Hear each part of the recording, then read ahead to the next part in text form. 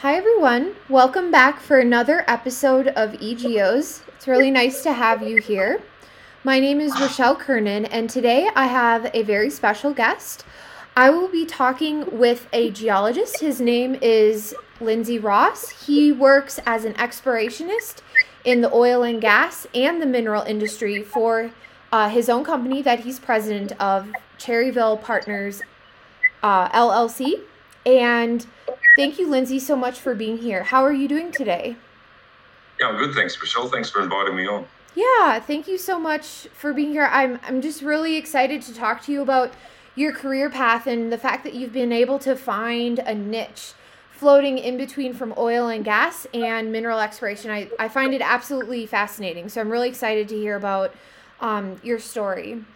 So, to begin today, would you mind telling us a little bit more about where you're from, where you grew up, and maybe something or maybe two things that really influenced you while you were growing up? Yeah, sure. I grew up in Queensland in Australia, Hmm. and I grew up on a banana farm. It started out as a dairy. My grandfather got it before the war, and then he turned it into a banana farm. And you know, it was a practical upbringing on a farm. Everything has to work. If it doesn't work, then you don't repeat it, right? So I sort of started out with that, but also farming's really quite disciplined. You've got to really stick with it day in, day out. It's a grind. And I don't know whether that I wanted to go and do something a little bit more adventurous insofar as being a geologist, because I had an adventurous streak to me, or was I not disciplined enough to be able to be a farmer? I mean, I think that my grandfather, who was a pretty major figure in my life, would probably say a mixture of both. Hmm. But yeah, I got into the idea of um, traveling, getting away from the farm and getting away from home, not because I didn't like home, Hmm. but it was hard work, and I didn't really want to see myself having to carry bananas up and down the hill on my shoulder, and end up for crook neck and bung knees at 40. So yeah, I Hmm. thought I'm going to do something a little bit more that involves study rather than brawn. Sure. Yeah. Absolutely. So, would you say that is there something that influenced you to pursue a career as a geologist, or is that something that you just randomly fell into when you went to the university? Like, how did you find geology? Yeah. I suppose a lot of geologists say it found them. I mean, Mm-hmm. I, I, I went to a summer school at this university that I liked.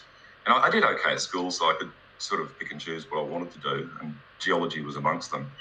I sort of thought about journalism for a while, but I thought, I'm not sure that's going to go anywhere. So I thought geology is more about telling the story of the rocks. And that I really just like the idea of being, in a campus with all these academics who are training you in this field for you to go out and be, unleashed upon the world. And I thought, right, that's it. I'm going to be a geologist. But I'd always collected rocks Mm-hmm. and minerals as a kid.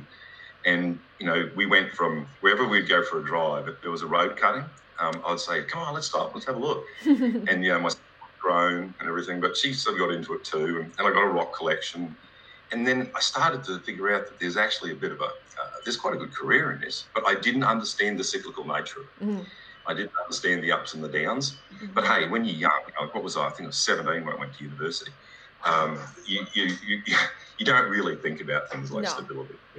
But with an older head on, you sort of go, okay, there's been some ups and downs. And that's with the oil and gas and the minerals.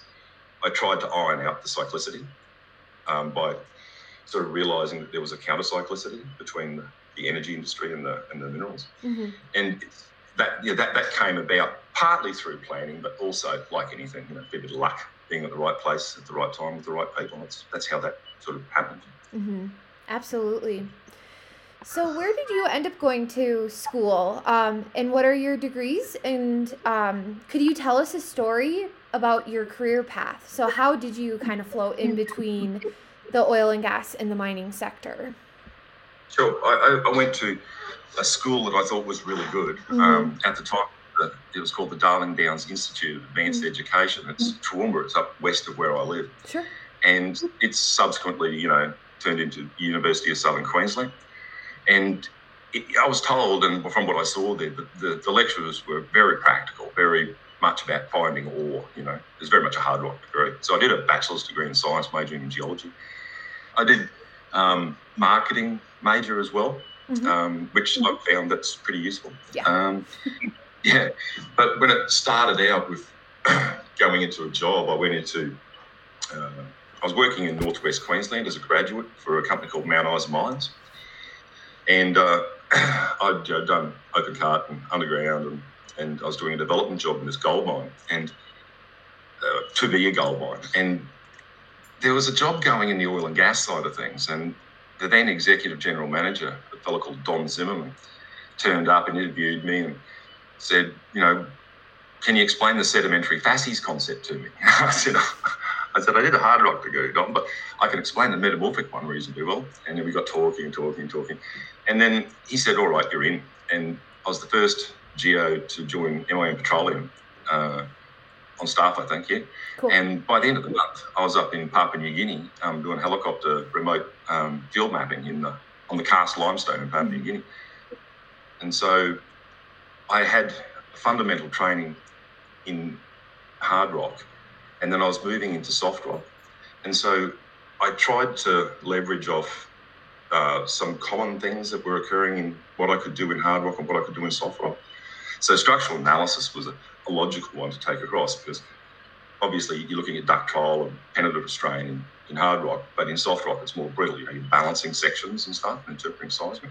So I used that platform to be able to be useful to the company in its oil arm, but surrounded by really good mentors and a lot of good training that they put me through. Down at the National Centre in Adelaide, I went down through there, did a lot of courses there.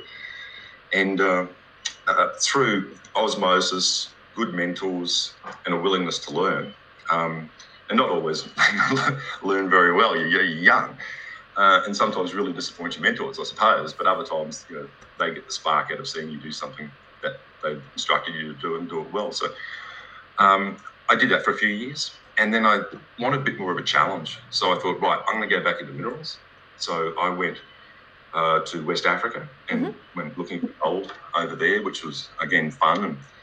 And then did that for a few years in some oil jobs, and then I came back to Brisbane and got into oil and gas full-time on a staff job. And I stuck it out for 12 years in one company, which was that's good. A long time.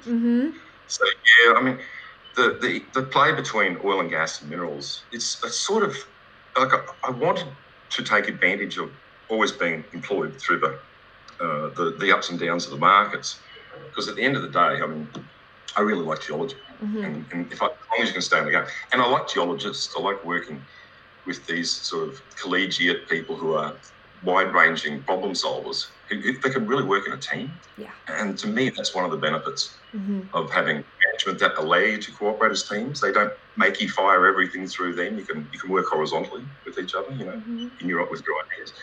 And some of the things you can come up with when you've got a team of people who are prepared to share and to spiral these ideas.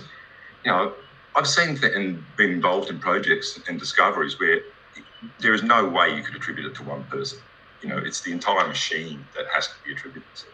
So the journey to discovery has also been something that's a very exciting thing to be involved in. But with oil and gas, do you celebrate on the logs, or do you celebrate on the test? I mean, that's always celebrate both. Oh, that's great. Thank you so much for sharing that with us. So can you tell us a bit more about maybe something that you really, really enjoy about exploration in oil and gas, and then maybe something you really, really enjoy about exploration in the mineral industry? Yeah, certainly a good question, thanks. Oil and gas exploration, I like it because it's so high tech. I mean, the ability to work with, we're not drilling surface anticlines in many parts of the world these days, and there's no surface exploration, obviously, offshore, but onshore, less and less so. So you're working with such integrated data sets, and so many people are so specialised in their fields that it's hard to believe that you're drilling for a target that's 3 or 4 kilometres below the surface. It's the aspect of it is that with all of this technology, are you really discovering it, or is it just being revealed to you? Yeah. You know what I mean? Because Yep. it's been there for however many million years. And your efforts with the team, it's almost like a revelation that you find this thing which has always been there. So, that's interesting. But the high tech side, definitely, of oil and gas. And the fact that there's so much money to be made with a good hydrocarbon discovery that you can throw a lot of money at it, and with a lot of risk, of course, but the commensurate reward. So you really do. Just imagine, like when you get to dream up what sort of logging suite tools you want to put together. It's like, well, what do we want out of these rocks? It's like being a kid in a candy store, right? It is, yes. Yeah. But on the minerals side, I like it because it's fairly practical. Like, I still like attending minerals conferences because a lot of the junior explorers, which are absolutely essential to the industry because they are innovative and they're out there actually doing it. They're not sitting back in the head office hypothesizing, sometimes I do. But they're out there, but they're still using surface geochemistry, rock chip samples, soil samples, stream sediments, integrate a bit of grav mag in the upstream exploration component. But then they go and drill holes, and that to me is that there's new rock that's never been seen by a human before coming out of the ground, and you've got to try to interpret what it means. And it's a lot more than just looking at the assays. It's the alteration products. It's, if you're looking for a specific sort of deposit, it's a real detective game. Yeah. Because you can move your rigs around like pieces on a ball in order to try to hone in. Because a deposit could be economic at only a few meters wide at a high grade, and if you don't have your head screwed on, you can miss it. Yeah. So it's the different scales, it's the different approaches, and I just like working between the two. Mm-hmm. Yeah, thank you so much for sharing that with us. I think it's absolutely fascinating. So within your field, or maybe thinking a little bit beyond your field, do you foresee any new trends or developments in the next year, say coming out of the pandemic, and then maybe in 5 years or 10 years? Yeah, it's interesting to put it in the context of a pandemic, which has been a disruptive event, but also to think about the question, perhaps, beyond that or without that. I think the pandemic's changed a lot of things. Yeah. And I honestly, I wouldn't know where to begin and end with that. But with my own personal experience, it's the fact that we're able to work virtually. Yeah. And to interact with people across continents that previously we had the opportunity to, but everybody was so busy in their own day with their own local teams that you didn't really reach out as far as we had. And I think a lot of it we've accepted into our routine now, hopefully will stick with us because, I'm big on collaboration, right? And I think this is really good. It expands people's horizons. Beyond COVID, I suppose, what I'd suggest is that I think in the space of critical minerals, at least, or strategic minerals, we're really looking at a very large demand. And I am concerned that the demand can be met without putting commodity prices very, very high. But I think that there might be a way around this, which is some different ways of producing. I mean, the mining industry does a great job of looking after its ESG and definitely trying to manage environmental matters. No criticism there. But I think that we need to ensure that renewable energy and strategic and critical minerals are produced ethically and sustainably. And so by all means mine it, of course. But I think a trend that could be coming is we're going to look at different methods of production and extraction. And that's where I sort of think these ideas of applying tensile or hydroshearing to fracking to produce minerals from deposits that are deep or uneconomic from an open cut or an underground perspective. And then you look at all the cover sequences that we have around the world, but in my backyard here in Australia, where you've got younger sequences and transported materials over the top, hundreds of metres, even thicker, over the top of Precambrian basements, which have potentially got mineralisation in them, which were at its surface, someone would have stubbed their toe on it a century ago, right? And so there's some irregular deposits that are sitting in and around these terrains. And I think that with new technology, we might be able to unlock that resource potential. And so that's why I like the idea of the oil and gas tech exploration and production coming together with the miners to do that. It could help. I think that's a trend that we could look at.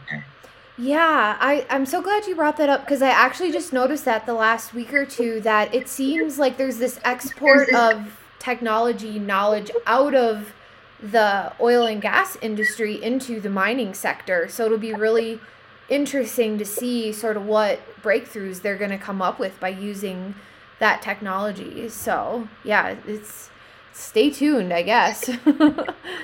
Yeah, I hope so, because it's partly because there's not as many jobs in the oil and gas business these days, particularly for upstream, because the price isn't that high. Yeah. And so I think it's going to be a natural or organic move for this cross-pollination, as it were, of ideas between at the technical level as people with oil and gas experience move into hard rock. And I've seen it work in reverse, obviously, going from hard rock into oil and gas, because I did it myself. So it's certainly possible. And in fact, I think it's worth having a go at it. It's one of the best things in your career, particularly when you're younger, is experiment. Yeah. Don't be afraid to take risks.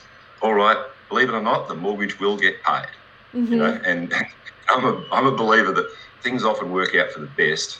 And the most the chaos of the really terrible things usually don't happen. They're only fear. I mean, the reality is get out there, try, do all different things, experiment. And you won't regret it when you get older. Yeah, thank you so much for sharing that. Would you say that you are currently in your dream job or dream role, or has that sort of evolved and changed over time? Or can you look back and say, oh, there's that one job that you just absolutely loved? Yeah. I mean, I think it's bittersweet. I mean, I'm a generalist, and so therefore I've always enjoyed doing lots of different things, and because you're doing lots of different things, I don't know if it could ever be a dream job. I mean, I had one boss once who said to me, look, son, 70% of your waking day you're going to be doing things you don't like. Get used to it. And I thought, oh, harsh, but true. Yeah. So, I don't know. I mean, a dream job, I'm working on that. I think I'll find it one day. Yeah. No, it's true. I know it's a harsh reality. I remember when I was finishing my master's, I was like, oh, yay, everything's going to be so easy. I get this job and, oh my gosh. And then I got the job and I was like, this is hard. I was not expecting this at all. This is work. They call it work for a reason. That's right. That's funny. So do you have any advice for someone who is currently building their dream? Well, I think you actually already said that. So just to take risks, don't be afraid to make mistakes. Can you say maybe any other advice or anything else you recommend for people to pursue or not worry about, things like that?